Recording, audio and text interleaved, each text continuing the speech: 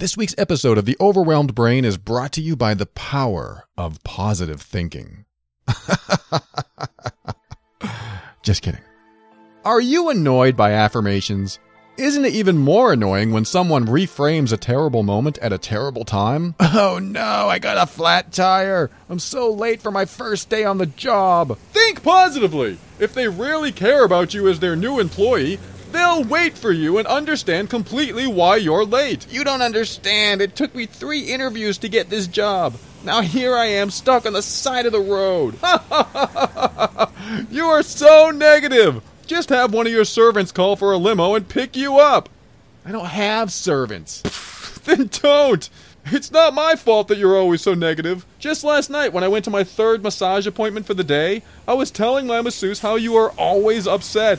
In fact, I've never seen you in a good mood. Oh, really? Well, I'm actually in a great mood about 95% of the time, and only 5% of the time I'm in a bad mood. Huh, so change that 5% to 0, and soon you'll be thinking positively. Well, that should be easy, because 5% of the time I'm with you. All I have to do is change who I'm with during that time, and I know I'll be happy naturally. Oh, you see? Now you got it. Whoever you're with during that 5% is what's causing your frustrations. Now, let's go over who might be doing that to you. Is it your brother? No, it's you. Yes, it's me that has to help you figure this out. You're totally right. So, is it your wife? No, you're the one who... Yes, I know. I'm the one who's going to help you think positively. How about that friend Charlie? You're not listening. To everything you're saying. You're right, I am listening to everything you're saying, and I'm here to help you figure this out. You're always so negative. If affirmations feel like lies and positive thinking feels like denial, then get ready to start creating the life you've always wanted now.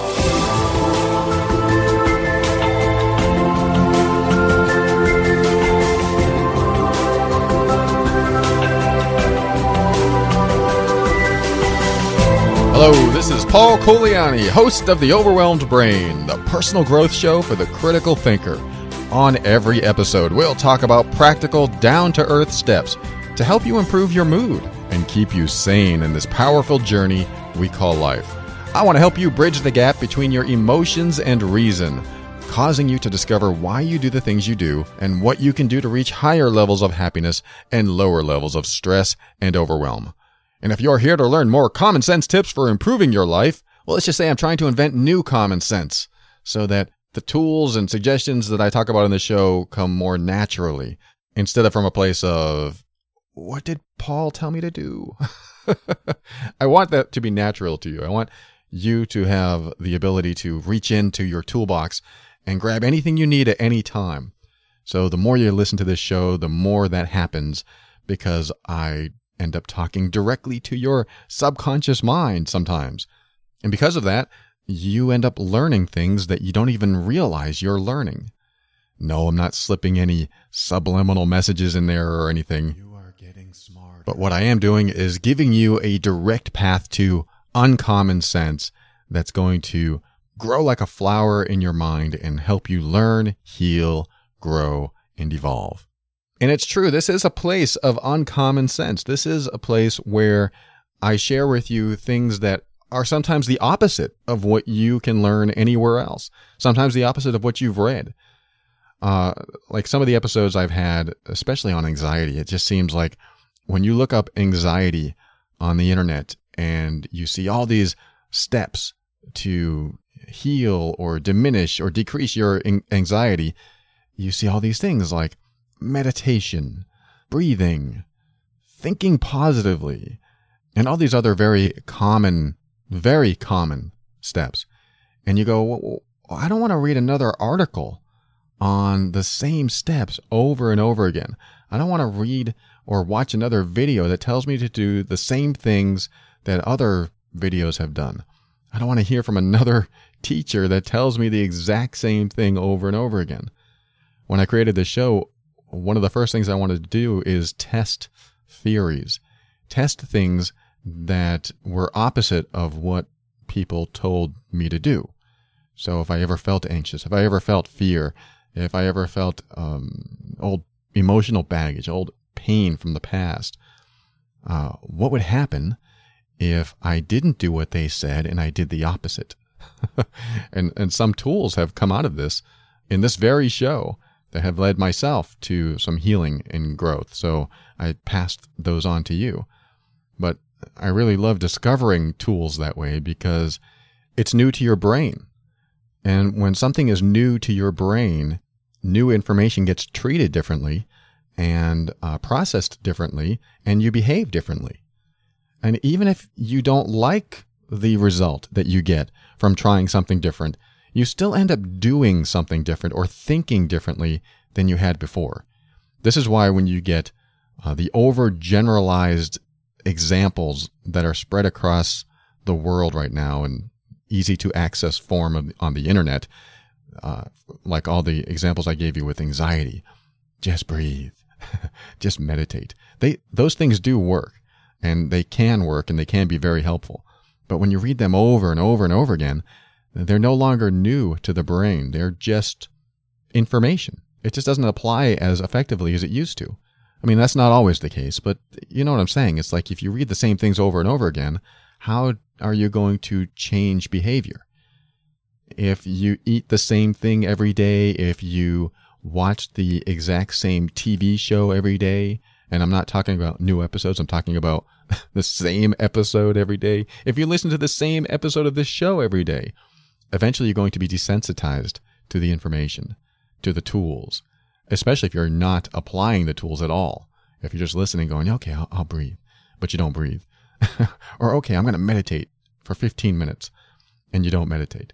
But you're thinking about meditating, which, can be helpful in itself, believe it or not. I mean, thinking about meditating, like I'm going to meditate. What would meditating be like? Let me think about that. That's actually a meditation. But you know what I'm saying is that once you are overexposed to information, then that information can just be generalized in your mind and not have as much meaning as it once did. So that's what I like about what I started to do on this show from a very early episode, is just starting to do in my own life the opposite of what was being said out there, just to see what would happen. Like thinking positively. Okay, what would happen if I thought negatively? Oh, that doesn't feel very good. Well, what would happen if I thought even more negatively and I made it worse and I made it worse? And then soon I came up with a worst case scenario. It's like, okay, what would happen if I thought about the very worst thing that could possibly happen in my life? And I had all these scenes pop in my head, and it was so devastating. It was awful. I didn't want to go there. But that was the secret to getting past some of the fears I had, some of the anxiety I had, is to go past the point of your fears. Like, my fears would stop at a certain point. Like, what if my bank account said 0? Oh my God, that's awful. I never want to think beyond that. But what if it said 0 and I was living on the street? What if it said 0 and I had creditors calling me? Well, I guess that wouldn't matter if I was living on the street. But what if it said 0 and I was hungry? Oh my God, that would be awful. What if it said 0 and I was hungry for a week and I hadn't eaten and I had to eat tree bark? That's kind of sad, but you know what I'm saying is that it could get worse and worse. What if it says 0 and the people I loved in my life were all dead? I mean, that's really extreme, and I'm really taking it to a point where I don't want to take it. That's because my brain doesn't want to go there. Our brains don't want to go to the worst case scenario. Our brains don't want to go in the opposite direction that we're told. We want to go on the path of least resistance. We want to take that path that is easy. Like, oh, just breathe. Oh, just think of positive thoughts. I know that sometimes is not very easy, but it's a lot easier than thinking of worse things that could happen. Just meditate. That's easier than having to think of how bad it could get. So I was like, what would happen if it did get worse? And what would happen if it got worse than that? And what would happen? And I kept going and going further and further until I couldn't take it anymore. And if you've listened to my episode where I talk about the worst case scenario, the point where it's so bad that you just can't take it anymore, you're going to pop. You're going to get to a point where you go, I can't take it. I can't do this anymore. And then you're going to come back to a state of equilibrium and go, okay, I'm back. Now, all this stuff isn't real, but how do I feel about the original thing that I feared? How do I feel about the original thing that I was anxious about? And you think about it and you go, wow, well, I guess it's not as bad as the people I love being dead. I guess it's not as bad as me being homeless and hungry. I guess it's not as bad as all these other thoughts that I brought into my mind. And suddenly you feel different. I'm not saying this works every time in every case, but boy, when you take yourself to an extreme low, extreme pain, then all the pain and all the hurt and all those nasty negative feelings that you had before that don't seem so nasty anymore, don't seem so powerful. They don't have as much impact as they once did because you chose to go as deep as you could possibly go. And when I first tried that on, that's what I like to call it, trying something on. When I first tried that on, I was like, wow, this has value. I have to share this. This has value. But my first thought is, I can't share this with the world. Somebody's going to do it and have a heart attack. But that's why I say, okay, do this at your own risk. And also find a safe place. Find a safe place, not only in your mind, but in your environment. I mean, that safe place could be something as simple as the bathroom, where you have quiet time, or in your car, or in a park, or in a room that nobody goes in. Just find that safe place in your environment and also in your mind. Because when you go to these places in your mind, you need a safe place to return to in your mind. And what I mean by that is if I go there right now and I think of a safe place in my mind, I picture a field next to a stream, and I hear some birds in the background and maybe a slight breeze and the sun is shining, and it feels good to me. And I feel like this is safe. And if I want, I could put someone there that I feel safe with. And I can see my mom and I can see my girlfriend, and I'm almost sounding like a Wizard of Oz scenario. But you get the idea. Is like I'm building this safe place in my mind. That's my happy place, my safe zone. So that when I go to these places in my mind, and I'm talking to you now, when you go to these places in your mind, if you choose to take that, for example, that worst case scenario exercise, if you choose to do that, you definitely want this safe place to return to, because things can get pretty hairy if you go in these directions. You need that safe place in your mind. And what you do is create it. Could be the beach for you. It could be with certain people in your life. Could be in a field like it was for me. It could be in a house that you feel comfortable in. Wherever it is for you. It could be on the International Space Station. Away from everything. Wherever it is for you is right for you.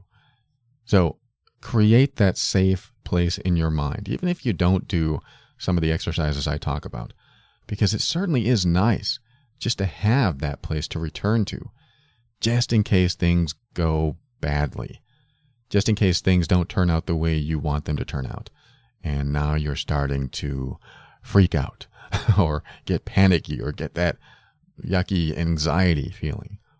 Where's that safe place? Make sure you have that in your mind, because your brain really won't know if it's real or not. I mean, when you imagine, that's kind of a silly thing to say, and that's something that you hear over and over again because it's been used over and over again. Your brain can't tell the difference between reality, what's real and what's not. Well, it really can, but your body gets feelings and emotions that when you imagine something nice, something relaxing, something comfortable, something peaceful, your body feels it. Your body actually responds to what you're imagining. So that's what probably people mean when they say the brain can't tell the difference between something real and something that's not. It's how you feel. It's what your body does in response to what you're imagining. So that's just something I want you to do, is just have a safe place no matter what, because if strife ever comes your way, and it will always come your way, then you want to have a place to return to. And also in your environment too. It's nice to have that safe place in your environment. Sometimes you can't. Sometimes you're in a situation where there is no place that you can go. That's why I say sometimes the bathroom is an alternative. But if you do have a room, a place, a park, a car, wherever you go, so that you can be with yourself and only yourself, so that you can process some of the stuff that goes on in life. And you don't have to meditate, although sometimes it's nice, because meditation gives the brain a break from thinking so much. And I know you're like, yeah, but I'm thinking all the time, even when I try to meditate. Allow it. Don't resist it. Meditation, for me, means letting whatever happens happen without resistance. I mean, that's really all it is to me. Let whatever happens happen without resistance. And then ask yourself the question, hey, can I blank my mind for a second? Can I think of absolutely nothing for 5 seconds? Hey, I just did it. I thought of absolutely nothing for 5 seconds. Can I do it for 10 seconds? Oh, I reached 7 seconds and then I thought of that thing. Well, oh wait, I can't put myself down because that's resistance. Okay, just allow it to happen. Great. Well, I don't like the way that feels. That's okay. I still have my safe place inside of me. And on and on and on and on. So I just wanted to share with you one of the philosophies of this show, which is sometimes you got to try the opposite of what you're told, because some people like to repackage information and say, this is how you do it because I read it in a book. This is how you do it because this other person said it. And those things are just spread around throughout the years, throughout the world, and you've heard it or read it or have seen it over and over and over again. And your brain's like, well, that's nothing new. So it doesn't give it any meaning, doesn't give it any importance. So twist it, turn it around in your mind, and just ask, what would happen if I did the opposite? Give it a shot. Just make sure you have that safe place to go back to. But let's get to our first segment. Well, I guess that was our first segment. Let's get to our second segment called Ask Paul. And I'm just going to tell you up front that this is a relationship letter. And up to now, this is episode 140 in case you're counting. Up to now, I have been kind of lenient regarding being fully accepting of certain people and their behaviors. It's kind of like when somebody does something that I may not agree with, I'll still be lenient with them. Like I've talked with people whose partners in life or spouses do bad behavior. One of my coaching clients could be with someone that just does bad behavior and continues to do it, yet my client tolerates it. And, I could say, wow, that jerk, why don't you leave that jerk? But I can't let my judgments guide my coaching and alter my ability to see things objectively. I can't do that because I can't internalize what's happening. I can't say, wow, if that person was in my life, this is what I would do. Because it's not my situation. I don't have their history. I don't have their connection, their communication style. I have to come at it from a very fresh, very open mind and very non-judgmental, no matter how bad it might be in my life, because I have a different reference and different bias and different ideas on what bad is. So no matter how bad something might sound to me, I don't internalize it and go, wow, that's a bad person. I go, okay, their behavior is affecting you. How? So I try not to judge or put bias on anything. But this episode, and this is the reason I'm telling you this episode is going to be a little different. I'm going to be a little bit more judgmental on a certain type of behavior that I find sometimes ruins relationships. A certain type of behavior that sometimes keeps people where they are instead of getting to a place of healing and growth and to a better place in themselves. And the pass that I'm giving myself to do this is because the type of person I'll be talking about is who I used to be. So there's my free pass. I get to talk about this person in this episode because of who I used to be. So when you hear me get a little harsh on someone, on the personality that I'm going to be talking about, remember it's from firsthand experience and from who I used to be into the person I've become and feel better about today. And if you know me well, you know that everything I say I do out of love and respect for you and wanting you to be in a better place in yourself, because you'll hear me comment and use some tough love, but it's all for you to be in a better place in you. Unless you're perfectly happy being in that dysfunctional place. So just wanted to put that out there as we get into the Ask Paul segment. So let's not waste any more time. We'll be right back.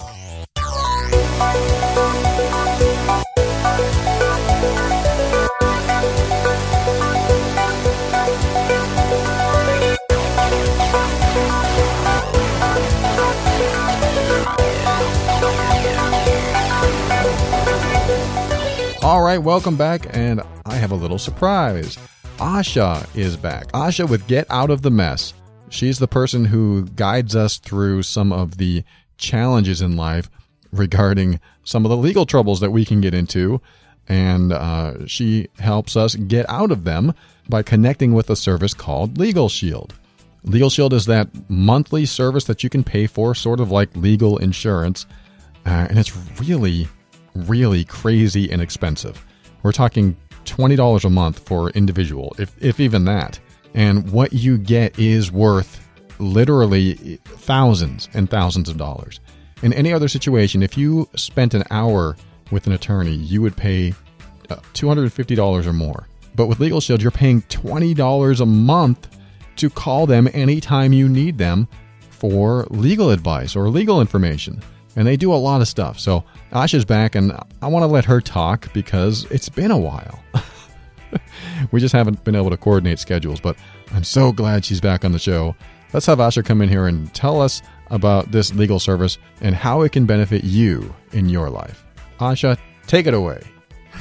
Well, I'm glad to be back. I've been gone because I have a special project that I've been working on that Paul knows about, and I'm hoping that I can get him to share that with you in a couple months as we get closer and closer to the finish line.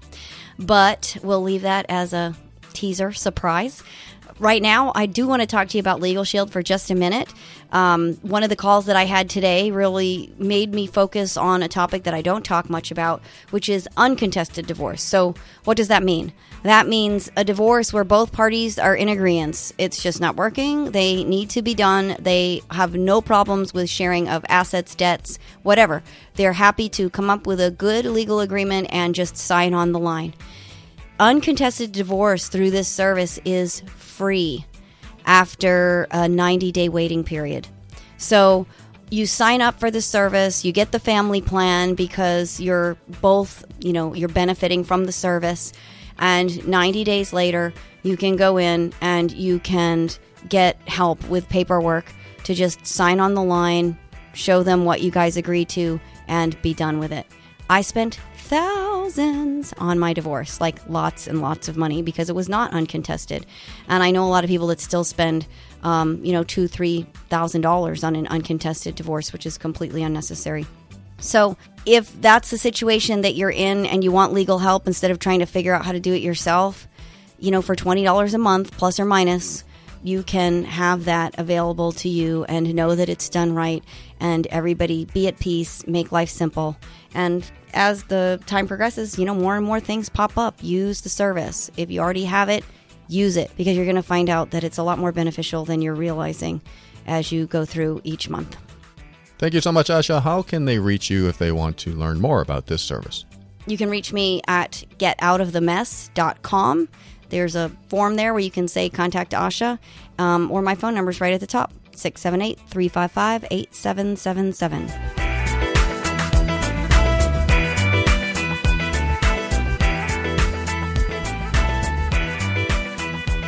Okay, welcome back to segment 2, Ask Paul. This is where I read a listener email on the air and do my best to help them through a challenge or 2 or 3 or 4.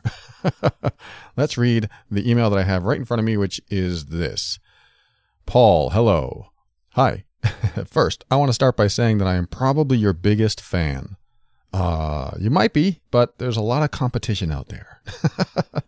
I discovered your podcast a few months ago, and I have listened to as many as I can. I never realized how much it helps to hear someone else discuss their issues out loud and work through them. I have related to so many of your topics.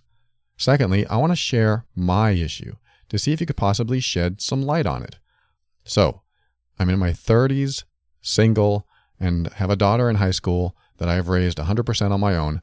I have felt so blessed in my life for all the gifts God has given to me. However, there's a huge void in my life. I want deep down in my heart to be a wife. I want to be a mother again. I know that I'm not getting any younger. I have been in several relationships in the past couple of years, and I will say that none of them have been very special or long-term. A few years ago, I was in a relationship, and I fell completely in love. I felt like that man was the right one for me. He treated my daughter like his own, and we seemed like a real family, and we had plans to marry at some point. After about another year, he got offered a job almost 3 hours away, and he was gone within a few days.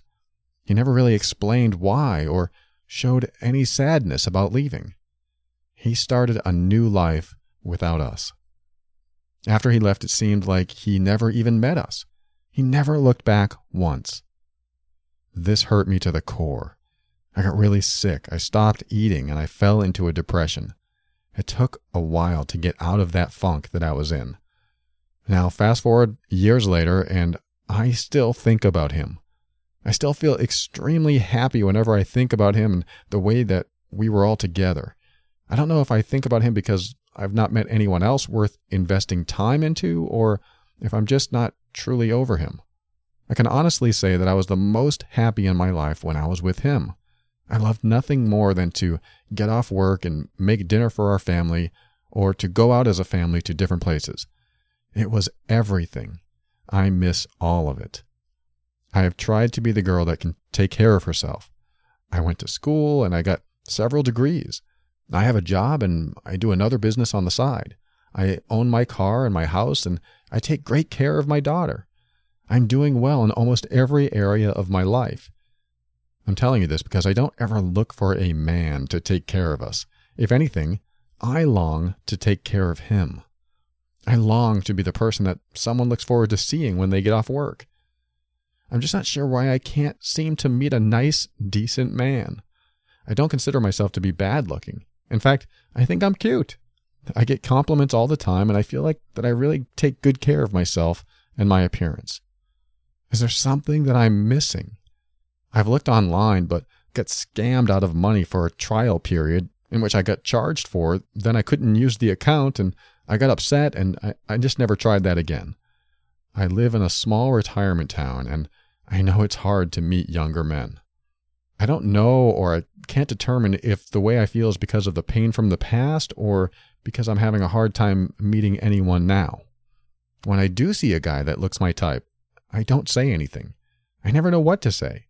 I don't know what to do because I feel that while I could accept being single forever, it would be pretty close to a death sentence since I'm a hopeless romantic by heart.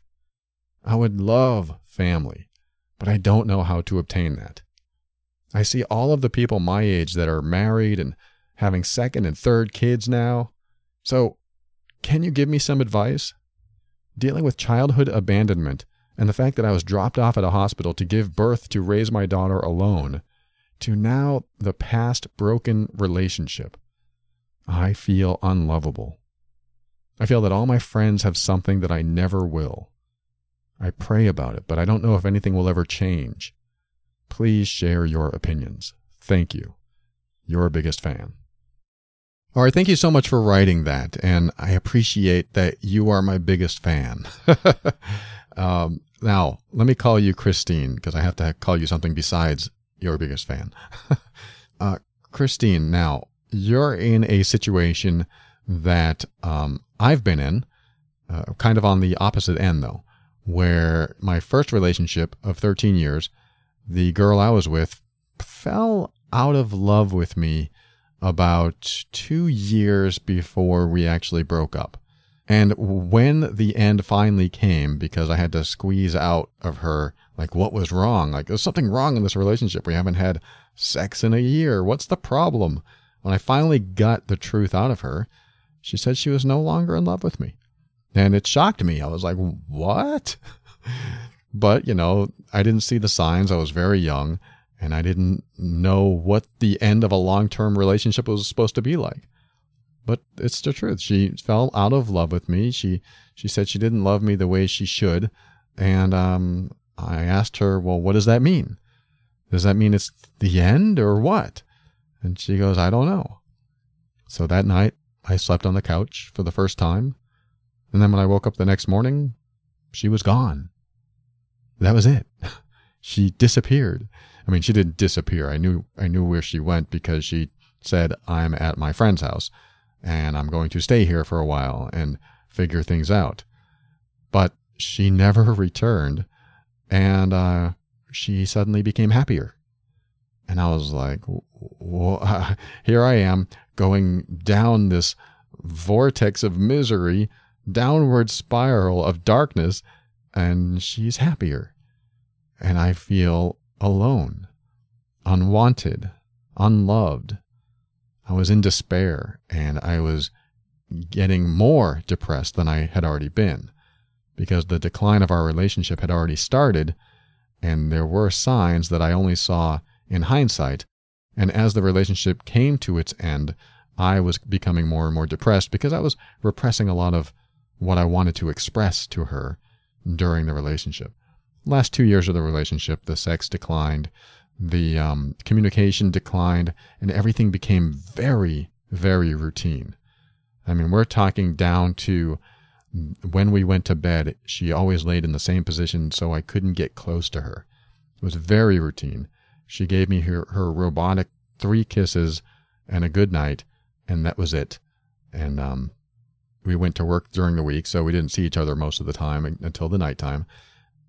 And I just kept swallowing my anger. And, I was getting angry because I didn't know what was happening.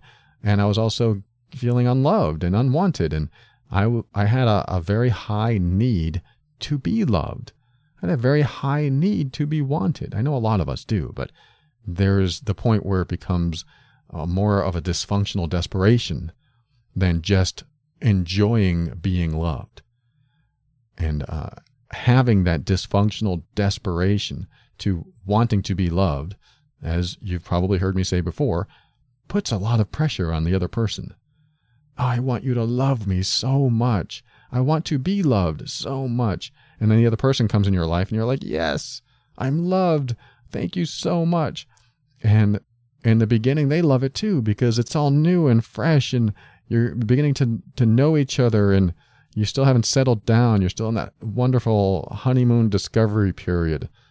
And you start to settle down. And then you're hoping to reach a nice point where it's a more balanced place, where you don't have such the need to be loved anymore, to be wanted, and such the need to hear the words, I love you all the time, like I did. I mean, I did for 13 years. I was always wanting to hear those words, and I would say them just to hear them back. Just echo these words back to me. I love you. Or with a question, I love you. And then waiting for that I love you back. And of course, I'm waiting for it. And it was a high desire to get attention, to be significant, to feel important. Because maybe I didn't get that when I was younger.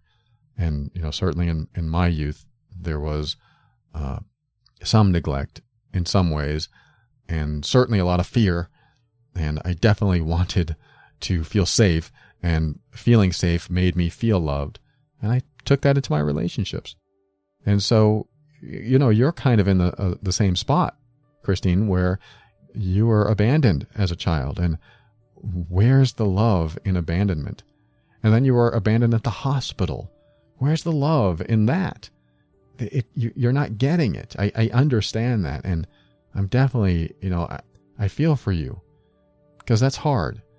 Because as a kid, when you need it the most, when this imprinting period where whatever happens, you take with you as this imprint in your mind and your body and just like deep in your soul, you bring it forward into the world.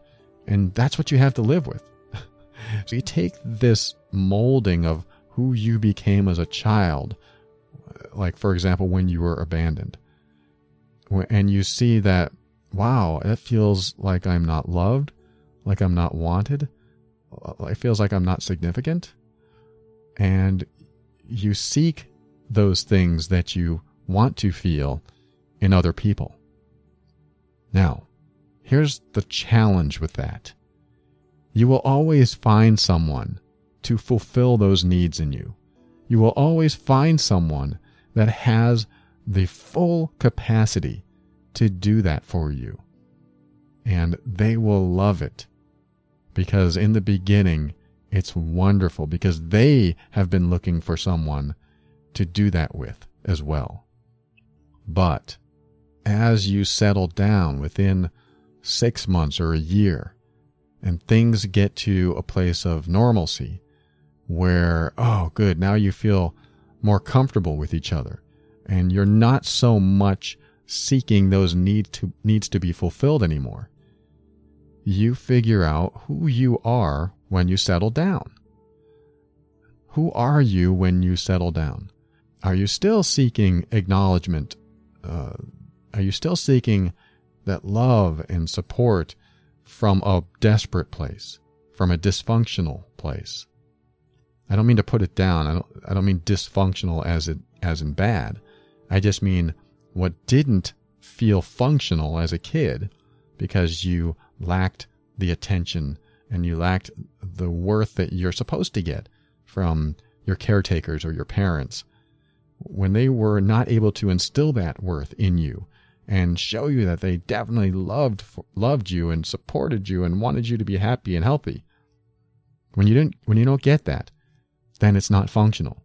It's not because that's a normal function of family. It's supposed to be. So you go into the world with dysfunction. And then you seek what you didn't get in your relationships, in your family when you were younger. You seek what you didn't get in new relationships. And that puts pressure on the other person. And some people can fulfill that forever because that's how they're wired. And some people can fulfill it for a few months and then go, I feel good now. We met, we connected, we feel like twin flames, we feel like spiritual soulmates, and everything is wonderful. Okay, we can't keep this pace up because it's just so deep, because we're connecting at every single level. So we have to settle in a little bit, and you just settle in a little bit month after month. And then it gets, okay, now it's a bit normal. We have to go back to work. We have to do other things on the weekend, but instead of staring into each other's eyes, it has to be a bit more, here's that word again, functional. It has to be a bit more conventional and still maintain a level of love and nurturing and support. But you can only do that if you have healed from what you didn't get from your childhood. If that was the case, and in your case, Christine, it was. You said that you definitely went through something when you were a child that took something away from you. So where do you find that? Where do you find that? If not in your partner, where do you find that? Because here's what's going to happen. You're going to meet someone new, and they're going to fulfill you in ways that this last guy did. And eventually there's going to be a settling down period, and then you're going to be more conventional, more functional, and enjoying each other's presence. And if you still have those desperate needs pulling at the other person, then the breakdown will begin. Because if they're not in that place of being able to give and give and give and give, hoping that they are fulfilling you, they will eventually get worn down, really. I'm not saying this is what happened in your last relationship, but this is typically what happens. This is what happened in my relationship. The 13-year relationship that I just mentioned, that's exactly what happened. My girlfriend, I was with her for 13 years, and I have a feeling that 5 to 7 years before it started ending, she was probably going, boy, this doesn't feel authentic. He doesn't say what's on his mind. He doesn't express his emotions to me. I always see him happy, and that's strange. Believe it or not, it is strange to always see someone happy. Nothing ever bothers him. I'm putting words in her mind right now, in her mouth. Nothing ever bothers him. He never gets mad at me. That's not right. And she was right. It's not right. I didn't know this at the time. I just thought I was being a nice guy. I thought if I could fulfill her every need all the time, that it would be a very healthy, happy relationship. And so I did. I kept it going and kept it going. And sometimes I was worn out, but it would be rewarding to me because there would be reciprocation. Not all the time, and a lot of times I would be emotionally drained because I would give and give and give, and then maybe she couldn't give back exactly what I needed. But I did feel pretty comfortable in that relationship until it got near the end. Because eventually you're going to get worn down when you are with someone who's not fully authentic, who's not fully expressive, who's not saying what's on his or her mind. And they're going to get worn out too, because they're always painting a picture that they think you want to see. I don't know if this happened to you, Christine, but if you were in your relationship and you got angry, did you ever express that anger? Did you ever say, wow, what you just said pissed me off, and I need to address this right now. Let's talk about this. Did that ever come out? I have a feeling the answer is no. I might be wrong.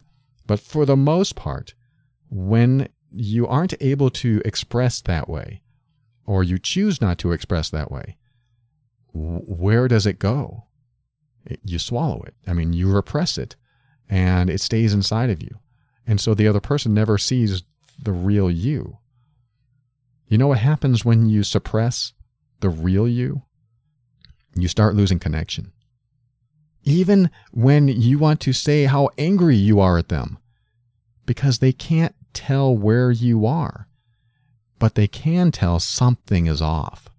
They can tell that something is not right and that you're not connecting at the fullest, deepest level that you can. Even when you're angry, you're connecting at a deeper emotional level. But when you never show that to your partner, when you never talk about your fears, when you don't really access the deepest part of you and express that to them, especially when you're angry at them, they never get to see the real you, and that will cause them to lose some emotional connection with you, little by little. That's what happened to my relationship. She kept losing that emotional connection with me because she could tell that I wasn't fully connecting with myself, let alone her. So, Christine, if you have been this person who has not been expressing fully what's going on inside of you, if you got angry at him and chose not to express it because of your fear that he might leave, then part of the disintegration of the relationship could have been because of that. I'm not blaming you. I'm just saying that in a relationship, both people have behaviors that feed off each other. Your behavior, if you were suppressing thoughts and repressing emotions, fed into his behavior, however he reacted, and maybe he said something, maybe he didn't, which caused some breakdown. Now, I could be totally off about your relationship, and maybe everything was fantastic up until the last day, but I have the feeling that he was probably starting to disconnect from you because he could not fulfill you emotionally, and maybe he couldn't connect with you at an emotional level. I have a feeling that you have a huge heart, and that any man would be thrilled to be with you, an independent woman, raising her own kid, intelligent, financially stable. Any man would be thrilled to be with you. But the emotional connection is vital. And if someone feels emotionally drained at all, not because of something you're doing consciously, but because of something that you need fulfilled in you, then that will certainly break down the relationship. Now, he's just as at fault. This is where what I said in the last segment comes into play, where I'm going to be a little bit more blunt. Because someone who walks out and doesn't say a word and doesn't look back and doesn't seem to care and is just cold and then leaves the relationship, someone who does that, I have a certain word for them, but this is a personal opinion. It doesn't describe everyone who does this. But if this happened to me, I would say you are a coward. Now, don't be offended if you're in this situation and you had to walk out and you did the same thing. There are multiple reasons and multiple situations that this happens. But I remember, this is where I can give myself the free pass for saying this. I was a coward. I did not want to say what was on my mind. I didn't want to say that I was angry or that I had fears or that I didn't want her to do something. I didn't want to say a lot of things, so I didn't. I was scared. Yes, cowardice isn't necessarily a bad term. I was scared. I was a coward because I didn't want to face the consequences of what I had to say. What if I said something that made her leave? What if I said something that made her yell back at me? I was afraid. And the man who left you, Christine, was afraid. And my personal opinion is that he was a coward. But I have a feeling he's going to say, yes, I was scared. I didn't want to say anything. I didn't want to hurt her. The problem with that is when you keep things in, you are hurting the other person. Even if what you're keeping in is hurtful information, because they're in a place of stagnation. They're in that rut of not knowing what's going on, because you can't cover every single little tiny thought that someone else has about you. When you're trying to paint a picture of yourself to someone else, you'll never paint the whole picture. And they'll always see that something isn't right. Something doesn't feel right. Something is just wrong. And they'll lose an emotional connection with you. It's just what happens. So why I'm telling you all this, Christine, is that, this is a harsh truth right now.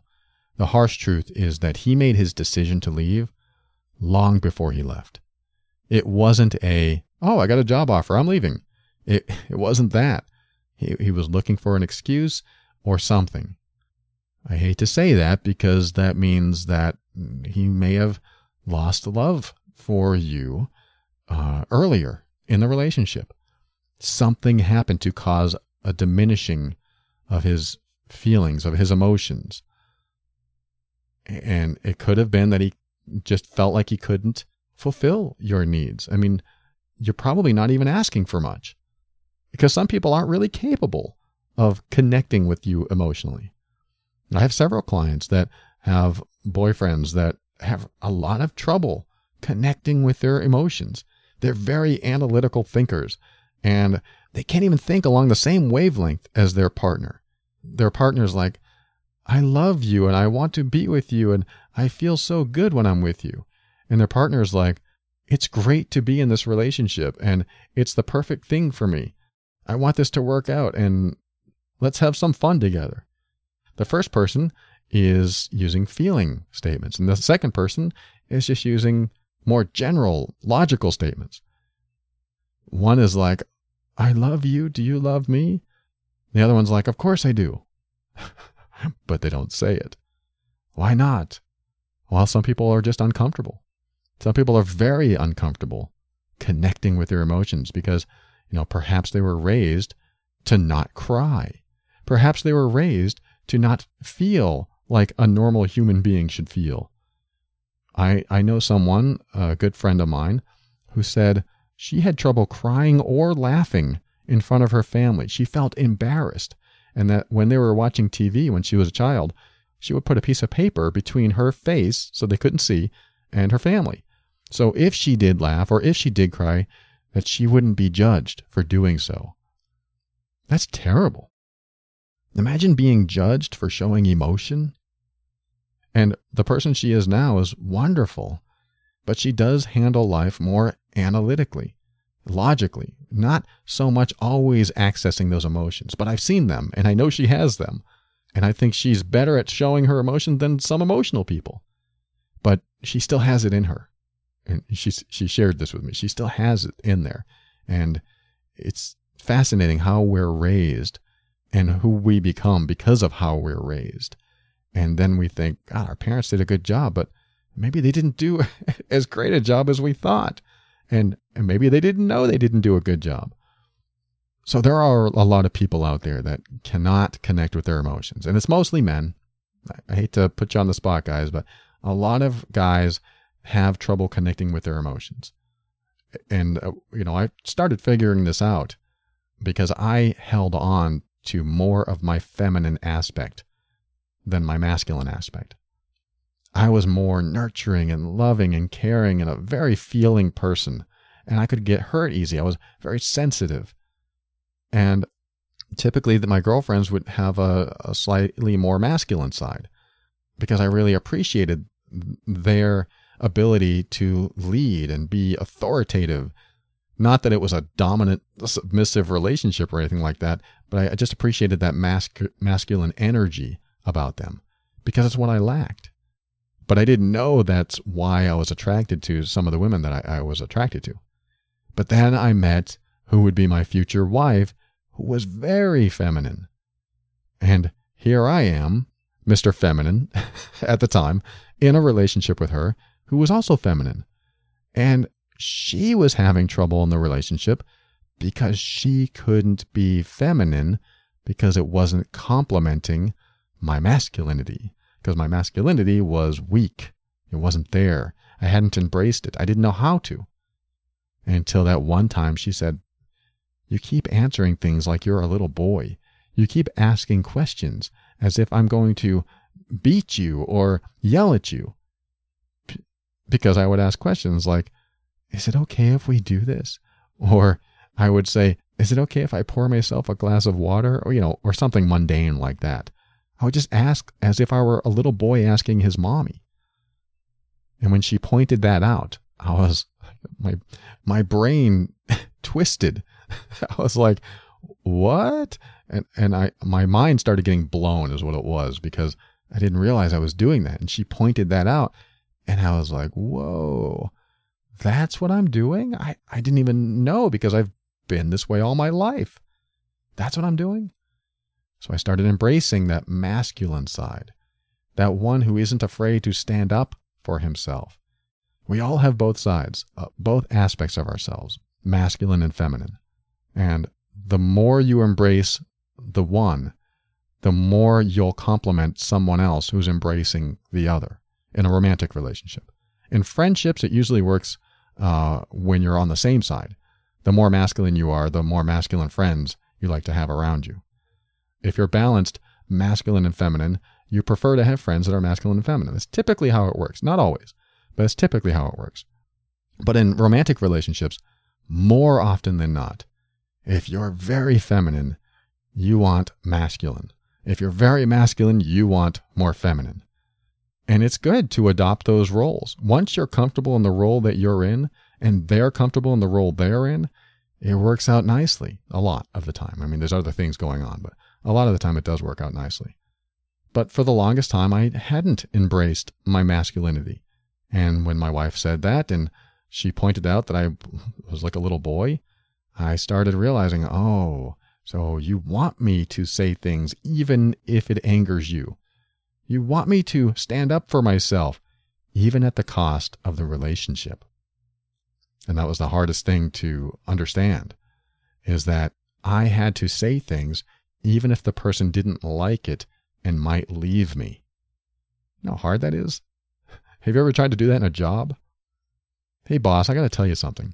I don't like when you disrespect me in front of other employees. How will that go over? Well, we never try it, do we? We never say that to our boss. We never say that to people that have some authority over us or if we have something to lose from it, because we just don't want to find out what happens. But I started finding out what happens because I started honoring that part of myself, that masculine part that says, no, damn it, I need to honor myself here and stand up for what I believe, stand up for what I feel, express what I feel, and really take charge of my life. And that changed everything, because things started working out for me better than I had imagined. I stopped painting the picture of myself that I wanted others to see. So let me share this with you, Christine. First of all, he made the decision long before he left. I know that doesn't feel good. I know it doesn't. But it does reveal something, that there was a communication gap in your relationship, because he should have said something before he left. But maybe you couldn't handle what he said. Maybe he thought you couldn't handle what he had to say or how he felt. Maybe he didn't feel safe communicating that with you because you might get angry or upset or cry. I mean, maybe there was some sort of communication issue where he just knew that it would go wrong no matter what he said.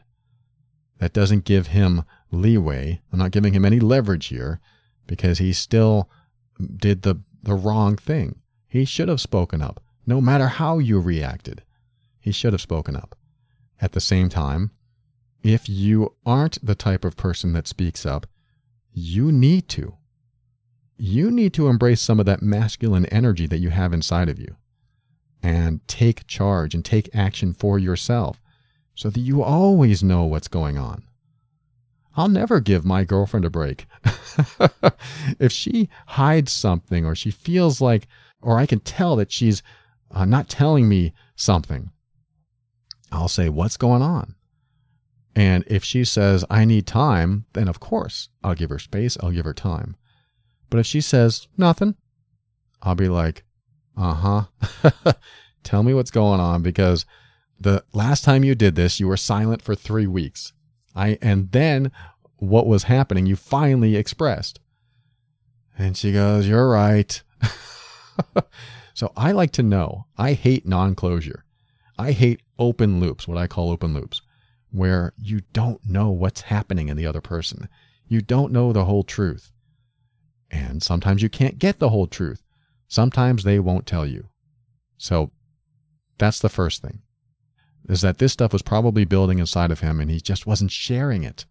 And that's not right. These things need to be shared no matter what the cost, because it will always end up the way it ended up anyway.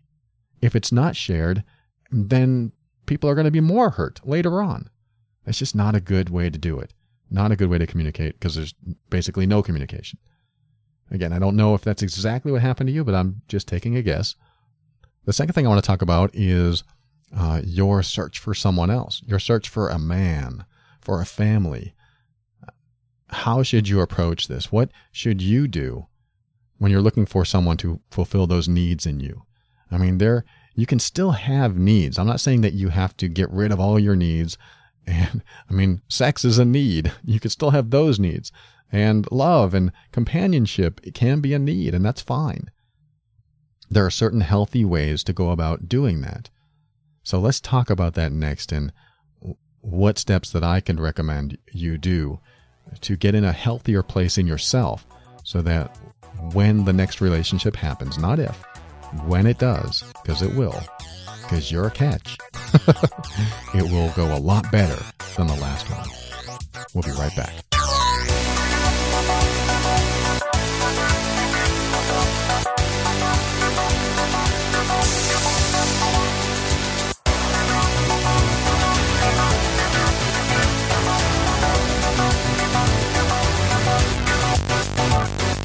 Let me tell you about the TOB Patron Program. If you go to theoverwhelmedbrain.com/member, you'll see a program in there called the TOB Patron Program. And what it is a place where you'll get incentives that you won't find anywhere else. They're the Overwhelmed Brain incentives.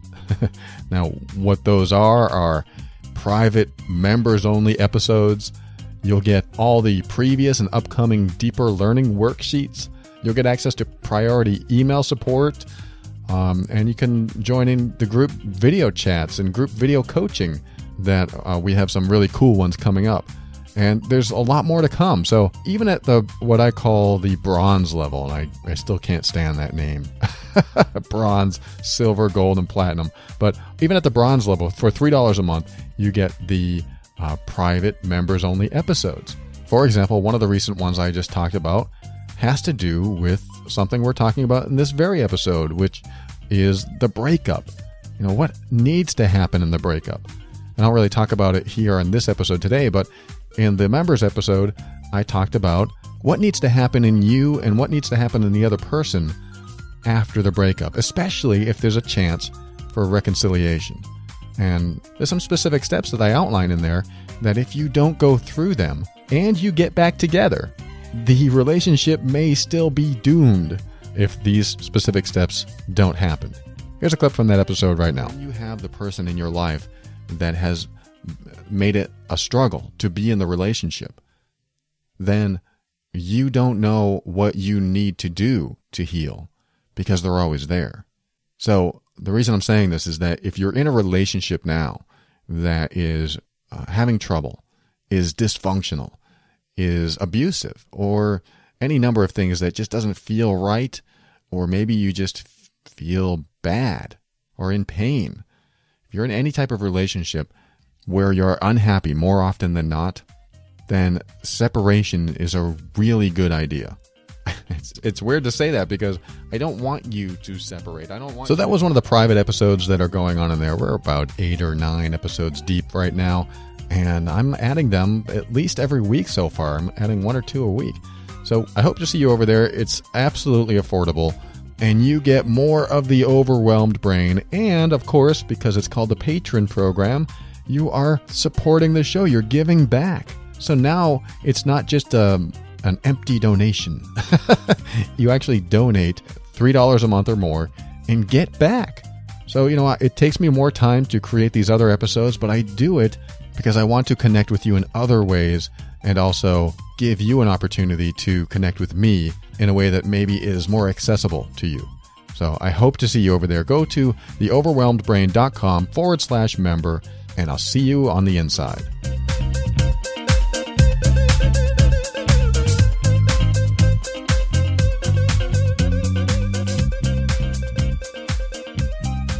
All right, we're back. We're going to finish up Christine's email here and then end the show. You know, one of the things I wanted to reiterate, Christine, is that you are a catch. I don't just say that, but everything you described in your letter, I'm like, wow, who wouldn't want that? But what happens with some people that are this enticing, like yourself, is that sometimes you find romantic partners that are takers. You are a giver and you find a taker, and sometimes that doesn't work out. I'm not saying this is what happened in your relationship, but I just want you to be aware that there are men in the world, I mean, you're seeking a man, that will be very happy to be a taker and not reciprocate.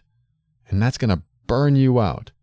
So I don't mean to say that to scare you. I just want you to understand that it's something to be aware of because it's in your nature to have this open heart and to long for someone, and you know that you want to take care of them. Sometimes there are people out there that take advantage of that, even unknowingly, because of how they're wired, because how they were conditioned growing up, or how they were not so nurtured growing up. And they want that nurturing, and they end up taking more than you feel comfortable giving. Not at first. Like I said, always at first, you actually like the needs and dependencies of each other. But those dependencies, they start to get old after a while, and then you start to see what it's going to be like for the rest of the time you're together. So this is just an awareness. If I were your parent and you trusted my advice, I would say, find someone who knows how to take care of himself, is happy being independent, and gets along with his family and gets along with his mom. Because I'll never forget what my girlfriend said. She goes, I've learned that if you can find a guy who gets along with his family and especially his mom and treats her right, he usually treats his wife right. So I always thought that was a piece of interesting advice. Like, oh, interesting. Or even deeper, how do they treat other people? How do they treat the waitress or the waiter? How do they treat people outside the relationship? Because if they're always kind and nice and generous with you, but they're not kind and nice or respectful or generous with other people, it might be a flag. It might be something that you look at and go, whoa, is he ever going to do that to me? The answer is yes. Sorry to say, because this is what happens, is that the person's real personality comes out when they don't get their way, or when they have some excessive need that they want to fulfill. They will maybe bowl people over or be rude with people or disrespectful. If you see that behavior more often than not in the way someone treats other people, that will eventually fall on you too. And there's probably people listening now that have been married a long time and go, oh yeah, that's him. That's my Harvey. Or that's my Linda, or, I'm not naming anyone specific. I'm just making up names here. But that can happen. That can happen, is that you fall in love with somebody who treats other people like crap, and eventually they'll treat you like that too, because it's in them. It's wired into them or programmed, or it's in them to do that, which means it will come out in your relationship. So that's just an awareness. So I want to talk about two things before we end the show here and before I'm finished with your email. One of them is what you said. I don't feel lovable. I don't feel wanted. And I get that. I get that, because what you're doing is seeking that love and that feeling of significance from someone else. And, that's natural, because we looked for that when we were kids. We wanted to feel loved. We wanted to know that we were worthy in our parents' eyes. And having that in our life does sometimes take one-on-one counseling or coaching. It does sometimes take someone else to help us get to a place of feeling that love and worth inside of us. I have a couple episodes on, self-love, self-compassion, self-worth. That would certainly help. So I would definitely look those up. But right now I want to say that in order to get this from anyone else, and this is going to sound cliche, you have to give it to yourself first. And what that means is that in order to feel compassion from someone else, you have to be compassionate toward yourself. In order to feel love from someone else, you have to feel love for yourself. Again, that's sort of cliche. So let's talk about how you do that. Like, one of the things that I like to teach is when you honor your boundaries, you are being self-loving. You are being self-compassionate. You are standing up for yourself. You're doing what a parent would do for you. That is one component of what a parent would do for you. Think about what a healthy, loving, nurturing mom and dad would do for you. Think about that just for a minute. I'll give you some silence. All right, I can't be too silent for too long here. But you understand, you could pause this and think about it. What does a loving mom and dad, what do they give to the child? How do they nurture you as a child? We really think about that. What would they do? What could your parents have done differently? What if you had different parents that were completely normal, whatever that word means, completely functional, completely loving and nurturing and supportive? What would they do? And what would they do differently that you didn't get when you were a kid? How would that be?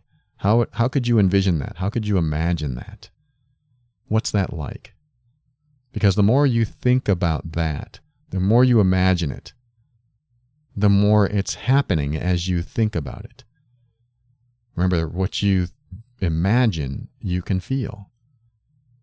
Now, one of the things I teach is to imagine yourself as a child, but visiting yourself as the adult you are today. And when did that child need you most? In what point in her life, Christine, did your younger self need you most? And visit her as the adult you are today and give her what you need as if you were the healthy, nurturing parent to that child. Like I picture myself visiting my younger self. And I've talked about this on the show before, where I was getting some abuse at 4 years old. And there I was, watching myself getting abused and then holding that younger child and telling him that it's all right. I'm here for you. I know you're going through some pain right now, but know that you are loved and that you are worthy and that I love you so much and you're going to be great. And you know what?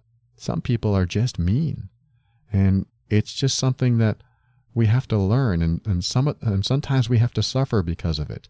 I know it's not good to suffer, but I want you to know that I'm going to be with you every step of the way through this life. I'm going to be with you there always, every step of the way. That's one example of nurturing yourself, because when you imagine it, it really does happen. I mean, your neurons are firing and your reality is being created inside your head, even if it's not in your environment. And all that means is that when you have those feelings and you create those scenarios in your mind, visiting yourself when you need yourself most, it really changes things. It changes your outlook and your perspective of life. Because here's what's happening, Christine, is that your perspective of life and relationships is really coming from a child's brain. And I don't mean that in a derogatory sense, or I don't mean to put you down in any way. But there's a child's perspective of the world that you have, because some needs weren't fulfilled as that child.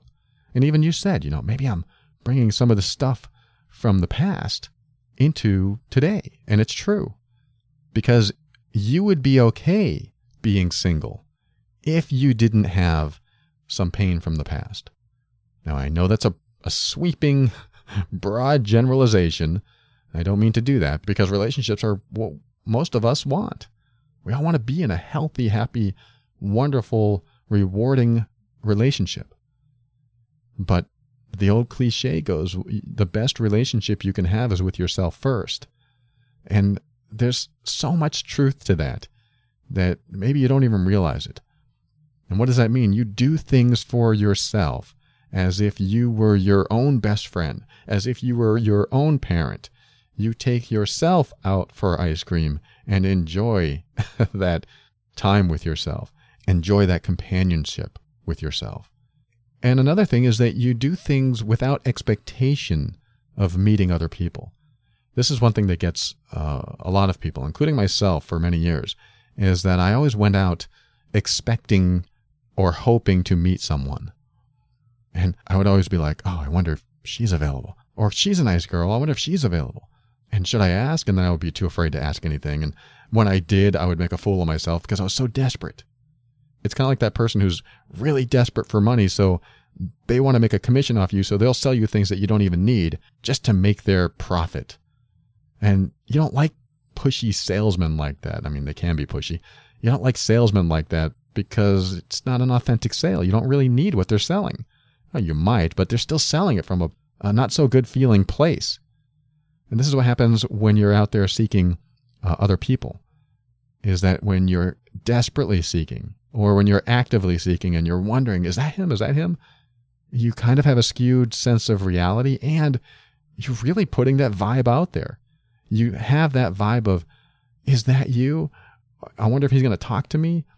And it's a lot of pressure on yourself, and it sometimes can give off the wrong signals, and you can attract the wrong types of people into your life when you do that. So it's a good idea to just say, no, I'm going to be okay being single. That doesn't mean you're going to stay single. It just means coming to an acceptance that it's okay to be single. Why? So you lose the vibe. So you lose the idea that it's bad to be single, and you lose the idea of seeking the next person to fulfill a role in your life. Because when you carry that idea with you, then desperation leads to dysfunction, leads to bad decisions or not so healthy decisions, because you want to make that sale. You need to make that profitable sale, like that salesperson who's broke and needs the commission, so it's going to sell you anything to make that profit. That's the kind of vibe you put out there when you're desperately seeking someone else. Oh no, my time's running up. I want another child, and I want a family. The more desperate you are, the more you put that out into the world, the less chance you actually create a healthy relationship for yourself. And the odd way it works is that when you let that go and go, you know what? I'm okay being single, damn it. That's fine. I'm okay with it. In fact, I'm going to stop looking purposefully. When you put that vibe out there, suddenly things change. I don't know how it works. Things change. I did this. When I stopped looking, she found me. When I stopped being desperate, they found me. And that doesn't mean that they sought me out. That just means an opportunity arose and someone was there. And suddenly I was talking to them, and suddenly things clicked. It was weird. Why did they click? Because I wasn't desperate. Because the person I really want in my life is someone who's not going to fulfill a desperate need in me. They're going to share life with me. They're not going to be there to have all this pressure of being someone that fills a void in me. And I know this void. I felt it. And you don't want it. I know that. That's why it's so important to nourish and nurture yourself so that someone else doesn't have to feel pressured to take on that role. Because here's what happens when you do. When you bring your healthiest self into a relationship, you're going to attract healthy people. It's just how it works. Like I said, I don't know how. There's some energy that gets pushed out into the universe, but people around you respond to it. I'm happy, I'm healthy, I'm single, and someone comes along and you're like, whoa, where did this person come from? But it really does involve an acceptance and a knowing that you are going to be okay being single. Because once that happens, then you're not out there in a desperate way. So on top of that, it's not just doing that. On top of that, do what my girlfriend did and do what a lot of other people do, is write down the qualifications and criteria of your ideal mate. Just write them down. Make sure you don't name this person like, I must have Bill. You don't want to put someone's name on it. You just want to go, whoever I end up with, this is what I want in that person. Write them down and be as specific as possible.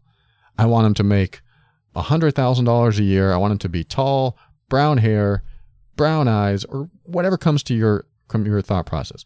I want this type of personality. I want him to treat me like this. I want him to love my daughter. Have all these criteria and be very specific. And then what'll happen is that you get very focused.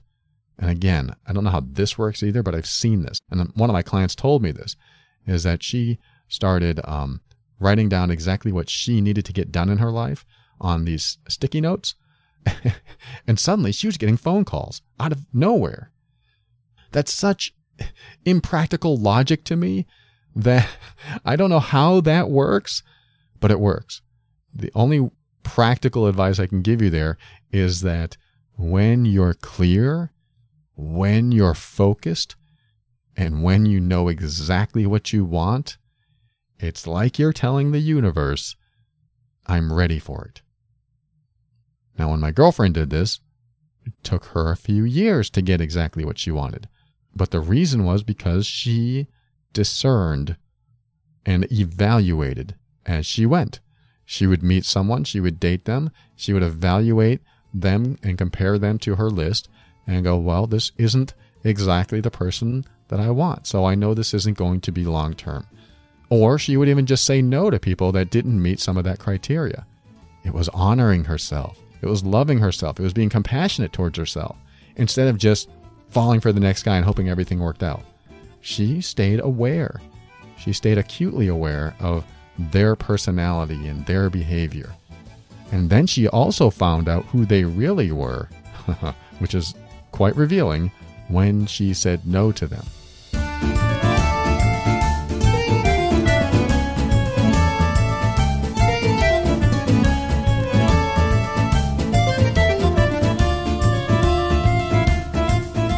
Well, you really find out who someone is when you say no to them or when you deny them something. Because if they lose it, oh boy, there's something.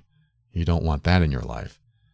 But if they're like, oh, if that's what you want, okay, I'm totally cool with that, and they back off, wow, there's something respectable. There's something that might work for you. Great. A good example of that is when I met the girl I'm with now. We've been together for 2 years now. Been together a good while. And when we met, I was in New Hampshire and she was in Georgia. And we were on an online dating service. And I'm going to actually tell you what that service was because I really liked it. It's not something I normally do, but I'm going to promote it on this show. They're not paying me. And I don't guarantee any results. But it really worked for me. So I'll tell you that in a second. But we were on this service, and she reached out to me, and I reached back to her, and we were talking. And if you've heard me talk about it before, we weren't interested in dating, or at least I wasn't interested in dating anyone. I was done. I was freshly divorced a while back, and I still had pain to deal with. And I made the realization that I'm not ready to date. What am I doing on this site? But the day before I got off the site, she reached out to me and she goes, hey, I like your profile. I want to talk business. And she really did. She wanted to talk business. So I got in touch with her and I said, look, I'm freshly divorced. I'm in pain. I'm living with family. And, if you still want to talk to me, great. I was just really bluntly honest. And she laughed and she was like, wow, that's honest. And that's unusual for these dating sites for someone to be so honest. But I wasn't looking to impress. And that's important. When you're not looking to impress someone, then you can come across as your authentic self. And when they still want you after you're showing your authentic self, then you've got someone that might be pretty special. And like I said, I came across as my authentic self. I wasn't going to sugarcoat anything, and I just told her where I was at. And I was still wounded from a divorce, and I didn't want to date. And she loved it because now I'm safe. I'm a safe person. But, a couple months into it, we ended up talking a lot, and it was all friendship stuff, and we would just share everything going on in our life. And it was truly authentic, and it was a wonderful thing to look forward to every day. It was either on chat or on the phone, and we would just talk for hours sometimes. And I still had the thought that I wasn't going to date this person. I would ask her about her dates, how's it going in her life, and she would tell me, and everything was great. But then one day she said, if you were down here, we could go on a date and see what would happen. Maybe there's some compatibility here. And I paused and I was like, wait a minute, I thought we agreed that we're not going to date. And she goes, well, no, I don't mean that we have to date. It would just be interesting. We have so much in common. And for the first time, I thought, could I date? Am I ready to date? Because by then I had done some healing, and I was over quite a lot of my stuff. Not all of it, but at least from the marriage, the pain from the separation, the pain from the divorce, I had gone through a lot of healing. But at that point, I just wanted to stay single. I mean, this is where my acceptance was like, I'm going to be single. I want to stay single. I want to figure out what being single is like. So I just decided to stay single.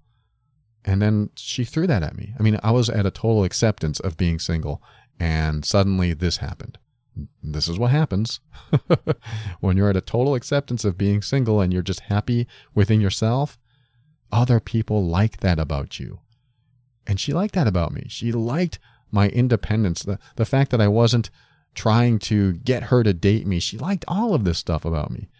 And especially the fact that I wasn't trying to impress her at all. I was just being myself. She loved it. And so when she said that, I for the first time, considered what it would be like to date her. And then we started talking about deeper subjects. And things that about our future, that if we were together, what would it be like? And so we started really connecting, and it did become a relationship. It was a long distance relationship, but it did become a relationship. At least in my mind, I was starting to have some feelings for her and starting to think about her more often. And then she said one day, well, I'm going on a date tomorrow. And I was like, huh? And I was like, what do you mean you're going on a date? I thought we agreed that this was going to be something that we're going to look at and see where it goes. And she was like, huh?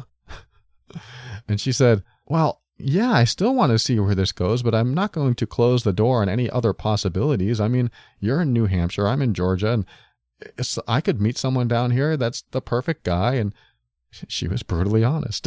And I was like, what? I don't feel comfortable with this. I don't like this. And I started getting some other feelings. And I felt kind of bad. I thought we were starting to develop something here. And she goes, no, I don't know if you're going to be the one. I mean, what if we keep going for months and months and you're not the one? I was like, oh, I don't like the way this feels. I thought this was kind of exclusive. And so after that, I don't know how long. It was like an hour or two, I think. I don't know if I called her back or chatted her. I think it was a phone call. We talked about it again, and I was like, you know what? I'm being ridiculous. I said, you're right. You're absolutely right. Why am I going to prevent you from finding someone that might be perfect for you? I mean, I really had to step into a role that I've never stepped into. And that role was honoring her, honoring herself. You've heard me talk about that, right? Honoring her, honoring herself. Because she was honoring herself. She still was looking for someone to spend her life with. I mean, she was serious. She really wanted a relationship. And I was just kind of a distant fantasy, 1,000 miles away. She still wanted that relationship. So I said, you know, I am being ridiculous, and I shouldn't talk you out of that. Of course you should go on a date and figure things out for yourself. That makes perfect sense. I don't know why I didn't say that before. I think I was just like, oh no, there's a chance of losing her. But did I want to control her decision? Did I want to convince her that I was the best choice that she had? And I thought, no. If I have to convince someone that I'm their best choice, then I'm probably not their best choice. And I came to a new realization at that point and said, this is not a good way to start a relationship where I need to convince them that I'm going to be the best person out there for them, or my insecurity kicks in and I think, oh my God, if they find someone better than me, then I have no chance. But the reality is, if they find someone better than me, then I never did have a chance. Because even if we were together, they still would have been not completely fulfilled, and they still would be wondering if their decision was the right one, especially because I might have convinced them to stay with me or convinced them not to go out with anyone else. That's what I told her. I was like, I was being silly. That's stupid. Of course you should go out and of course you should date, because you need to know who I am compared to other people. And I couldn't believe those words slipped out of my mouth. You need to compare me to other guys to make sure I'm the right one. You know how hard that was? But I did it because I knew that I had to be comfortable in myself. I had to be happy in myself to be single. And I tell you what, doing that freed her to not feel controlled. Doing that freed her to be self-empowered, to make decisions that are right for her. And I let it go. And I just knew that, hey, if she found someone else that was better for her and in that vicinity, in that proximity where she is in Georgia, great, then it was meant to be. So I just have to trust that whatever blossoms from this needs to blossom. Well, what happened is the very next day she called me and she said, I am off the dating site. I signed off and I closed my account. I was like, what happened? Yesterday you were like, I still need to date and I still need to do this and you're not the only fish in the sea. What happened? And she says, well, when you said that, when you said, of course you need to go out there and see if there are other people, I felt free. I felt like you weren't controlling me. I felt like you were letting me make my own decisions. And because of that, I didn't feel like dating anyone else. I feel like seeing where this goes with you. And I was like, what? I really thought that by letting her go out on other dates that I could definitely be canceled as a possibility. But by letting that go and just letting her be herself, letting her be who she needed to be so that she could be convinced in her own mind where I had no influence whatsoever. I thought by doing that, maybe I would probably lose her. But what happened is that I gained her. I mean, that's not the right way to say it, but I gained her trust. And she felt safe with me.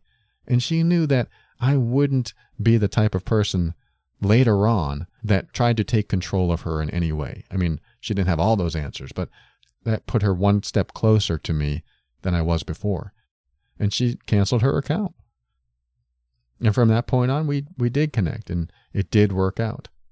But the reason I tell you that is twofold. One, I want to tell you about the dating site that we used. And I've never said this on the air, and I'll probably never say it again. So if you're listening to this show and you're single and you want my recommendation for a dating site, we both were on something called OkCupid. I don't know if you've heard of it, but it's free. And it was great because there's 1,000 questions that you can choose to answer or not. But the more you answer, the more you find compatibility with other people. I am totally telling you this for free. OkCupid has no idea that I'm talking about them right now. I'm just telling you because I think it's a great resource. And if you are single or you're looking for someone, then check them out. I cannot guarantee that you'll find Mr. or Mrs. Right, but I can say that I had a good experience on there. I think it's called the letters okcupid.com. I'm not even going to look them up because I don't have to go to that site anymore, but I think that's the site name. So check that out if you want. And also, when you're on any dating site, I've been on a few dating sites, what I've found more often than not, especially with the guys, is their profile doesn't always mean that's who they are. You probably already know this, but someone's profile is, this is how I want you to see me. Sometimes that's how it works. This is how I want you to see me, which is why it's important to not fall in love with the profile, but just use it as a door that you crack open and start to talk with them in some way. And I'm going to give you practical advice from your virtual dad. If the other person gets at all pushy and says, hey, let's meet right away, be wary. It doesn't mean that they're a bad person. I mean, maybe you both connect really quick and you do want to meet, as long as the feeling is mutual right away. But just be aware. I met a lot of good people on this site, but it doesn't mean that they're all good people. You just have to be aware and always meet in a public place. Don't meet at someone's house. Just meet in someplace public and just get to know them. Just develop a friendship with them. Don't look at it as if you are looking for someone to be with for the rest of your life. Just go on there and be friendly with people. Talk to people. And have your walls up so that no one can just get through and manipulate you or convince you that you need to see them. You should never take convincing. When my girlfriend and I were first chatting, we just talked as friends, and dating never came up for a long time. Now, I know it's a dating site, and yes, if you're local, you can go out and meet and talk together. But give it time. Find out how patient they are. Find out how serious they are. Just give it time. Let a friendship develop. And be aware that someone is so perfect that they're never angry, that they always say the right things, and they always agree with you with everything. That's a flag. I hate to say it because you might find someone that agrees with you on everything, but just know that it's a flag. They're agreeing with you on everything. They're never angry at anything. They're super polite about everything, and they're always optimistic. What's in the background there? Do you ever get angry? You just want to be aware and not be in a desperate state of, I hope this works. I hope this works. Because when you're in that state, you're kind of blind to the flags and blind to the signals. So check out that site if you want. Again, I'm not responsible for what happens and who you find, and it's really up to you. You just have to be aware. But that's where my girlfriend and I met, and I just wanted to tell you in case you want to check it out. Now, the last thing I want to address with you, Christine, is something you said at the end of your letter. I feel that all of my friends have something that I never will. Boy, that'll get you every time. As soon as you start comparing yourself to other people, you're going to be disappointed over and over and over again, because there'll always be people that are happier than you. That's just it. There's always going to be people that are happier than you, and there's always going to be people that are more miserable than you. I'll tell you what, compare yourself to miserable people and you'll feel better. I mean, that's the bottom line. Compare yourself to miserable people. I know, it's not that easy. My girlfriend compared herself after she was divorced, and she was quite hurt from that divorce. And many years went by and she was still not in the relationship of her dreams, or even a relationship that was worth keeping for the rest of her life. She started comparing herself, her status in life, with all her friends that just got married and now they're starting to have kids, just like yourself. She just started comparing herself to that and found that she became more and more miserable.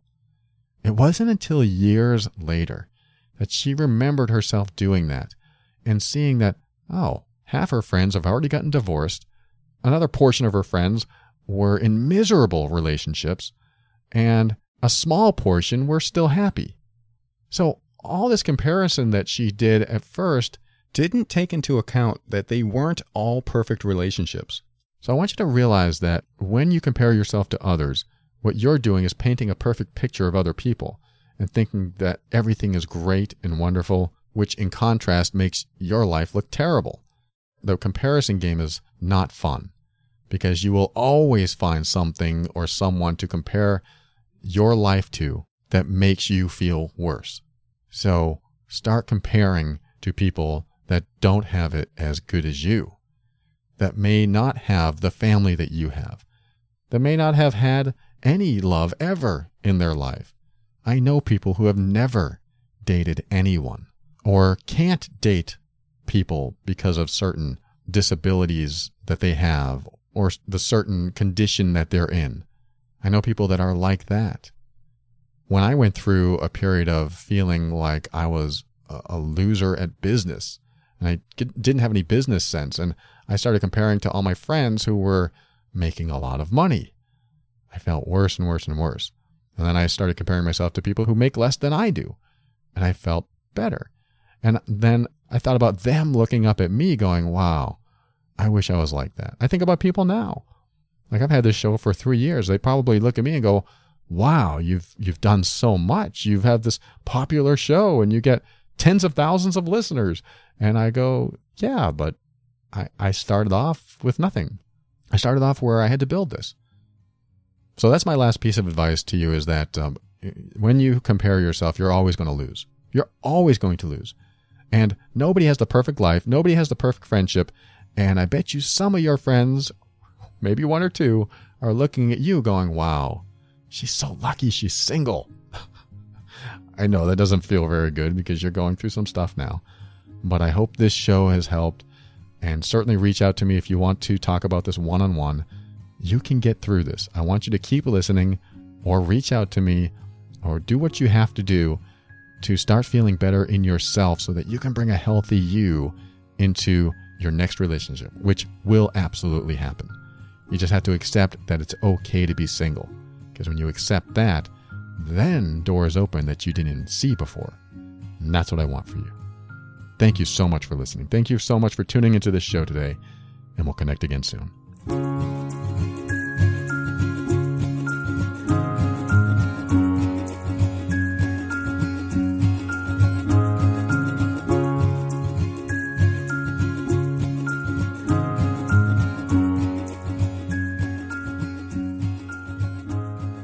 Thank you for listening to another episode of The Overwhelmed Brain.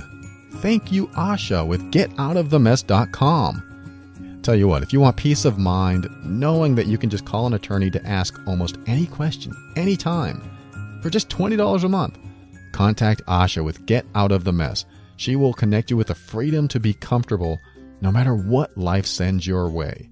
If you're in the U.S. or Canada, visit getoutofthemess.com or call 678-355-8777 and talk with Asha today. And are you in the TOB patron program yet? And if not, why not? I know. I don't want to put a monthly charge on my credit card. I'm the same way with a lot of stuff, but I want to connect with you over there because I have different episodes about stuff that I don't talk about over here. You heard an excerpt of one today, and I've got some very interesting mini classes coming up in these little episodes that offer things that you just won't hear on the regular show.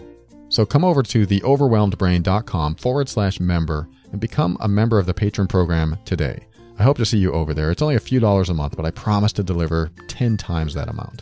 And whether you're a patron or not, I want to thank you if you've purchased a book or a worksheet or especially use the Amazon link on the website. The Amazon link is the easiest way to give back. So if you've been listening for months or years or decades, well, we're not there yet, but use the Amazon link every time you shop.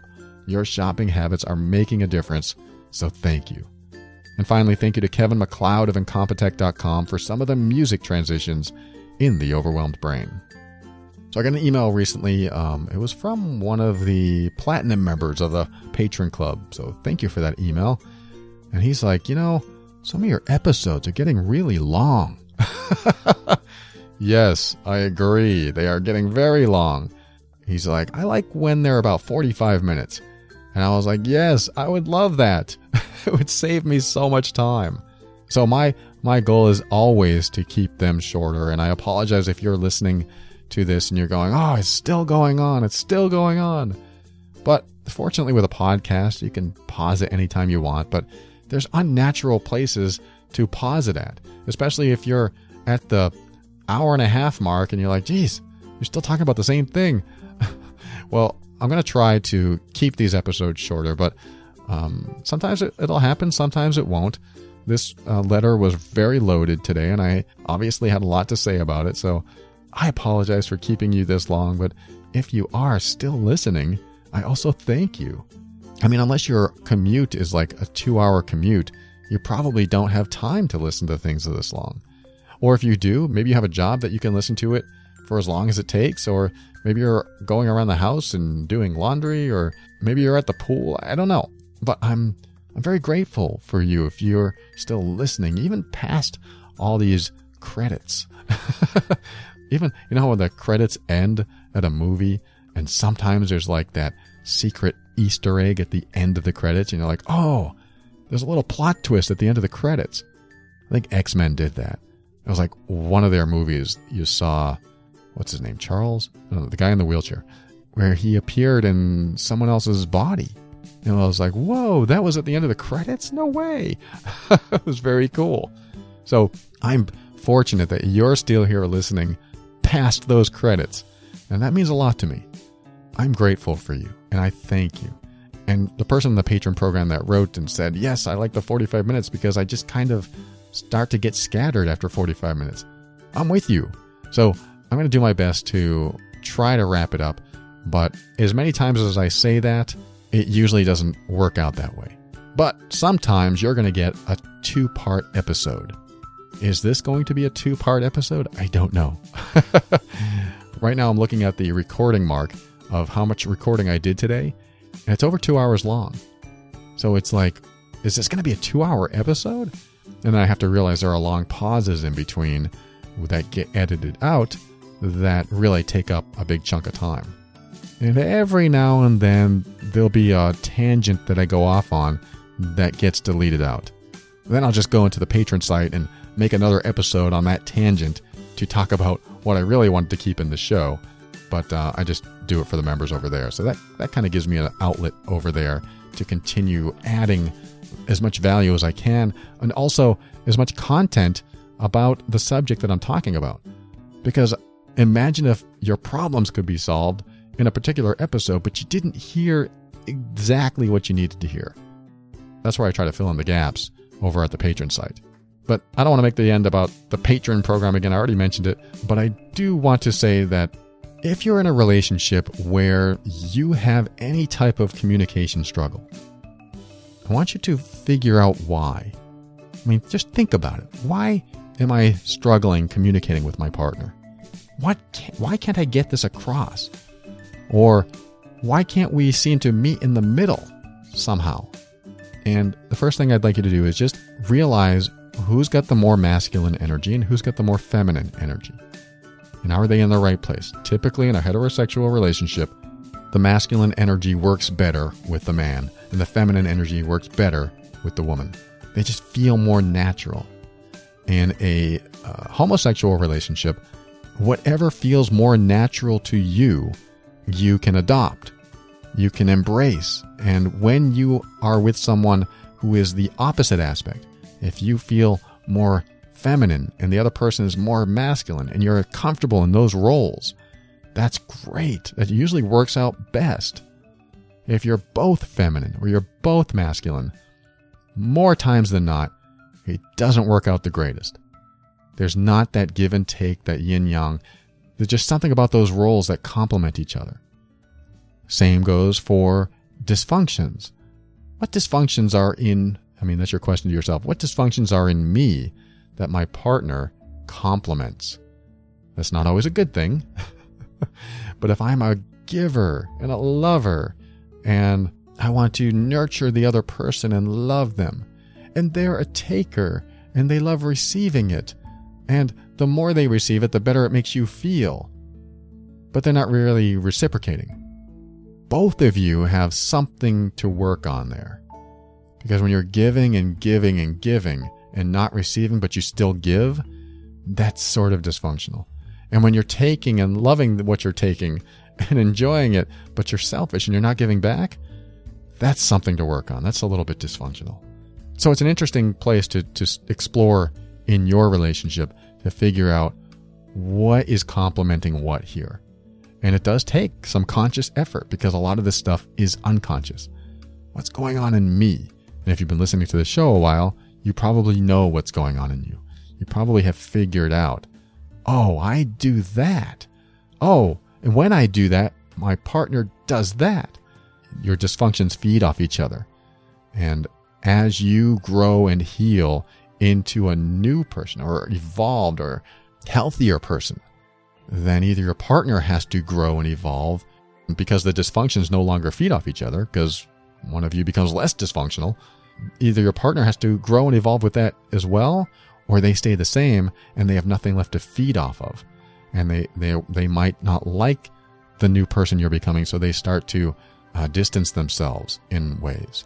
And when that happens, you can choose to stay who you were in that dysfunctional, not so healthy place, or you can keep growing and evolving and healing through your challenges in life so that your life gets better. And your partners get better if you end up with another partner or not. You get healthier. And you hope that your partner gets healthier too, because if they don't, then they will keep you down, unfortunately. So that's what I want to leave you with. But not only that, because really what I want to leave you with is I want you to open your mind and step into your power and be firm in your decisions and actions so that you can create the life you want. Always take steps to grow and evolve. You are powerful beyond measure. And above all, and this is something I absolutely know to be true about you, you are amazing.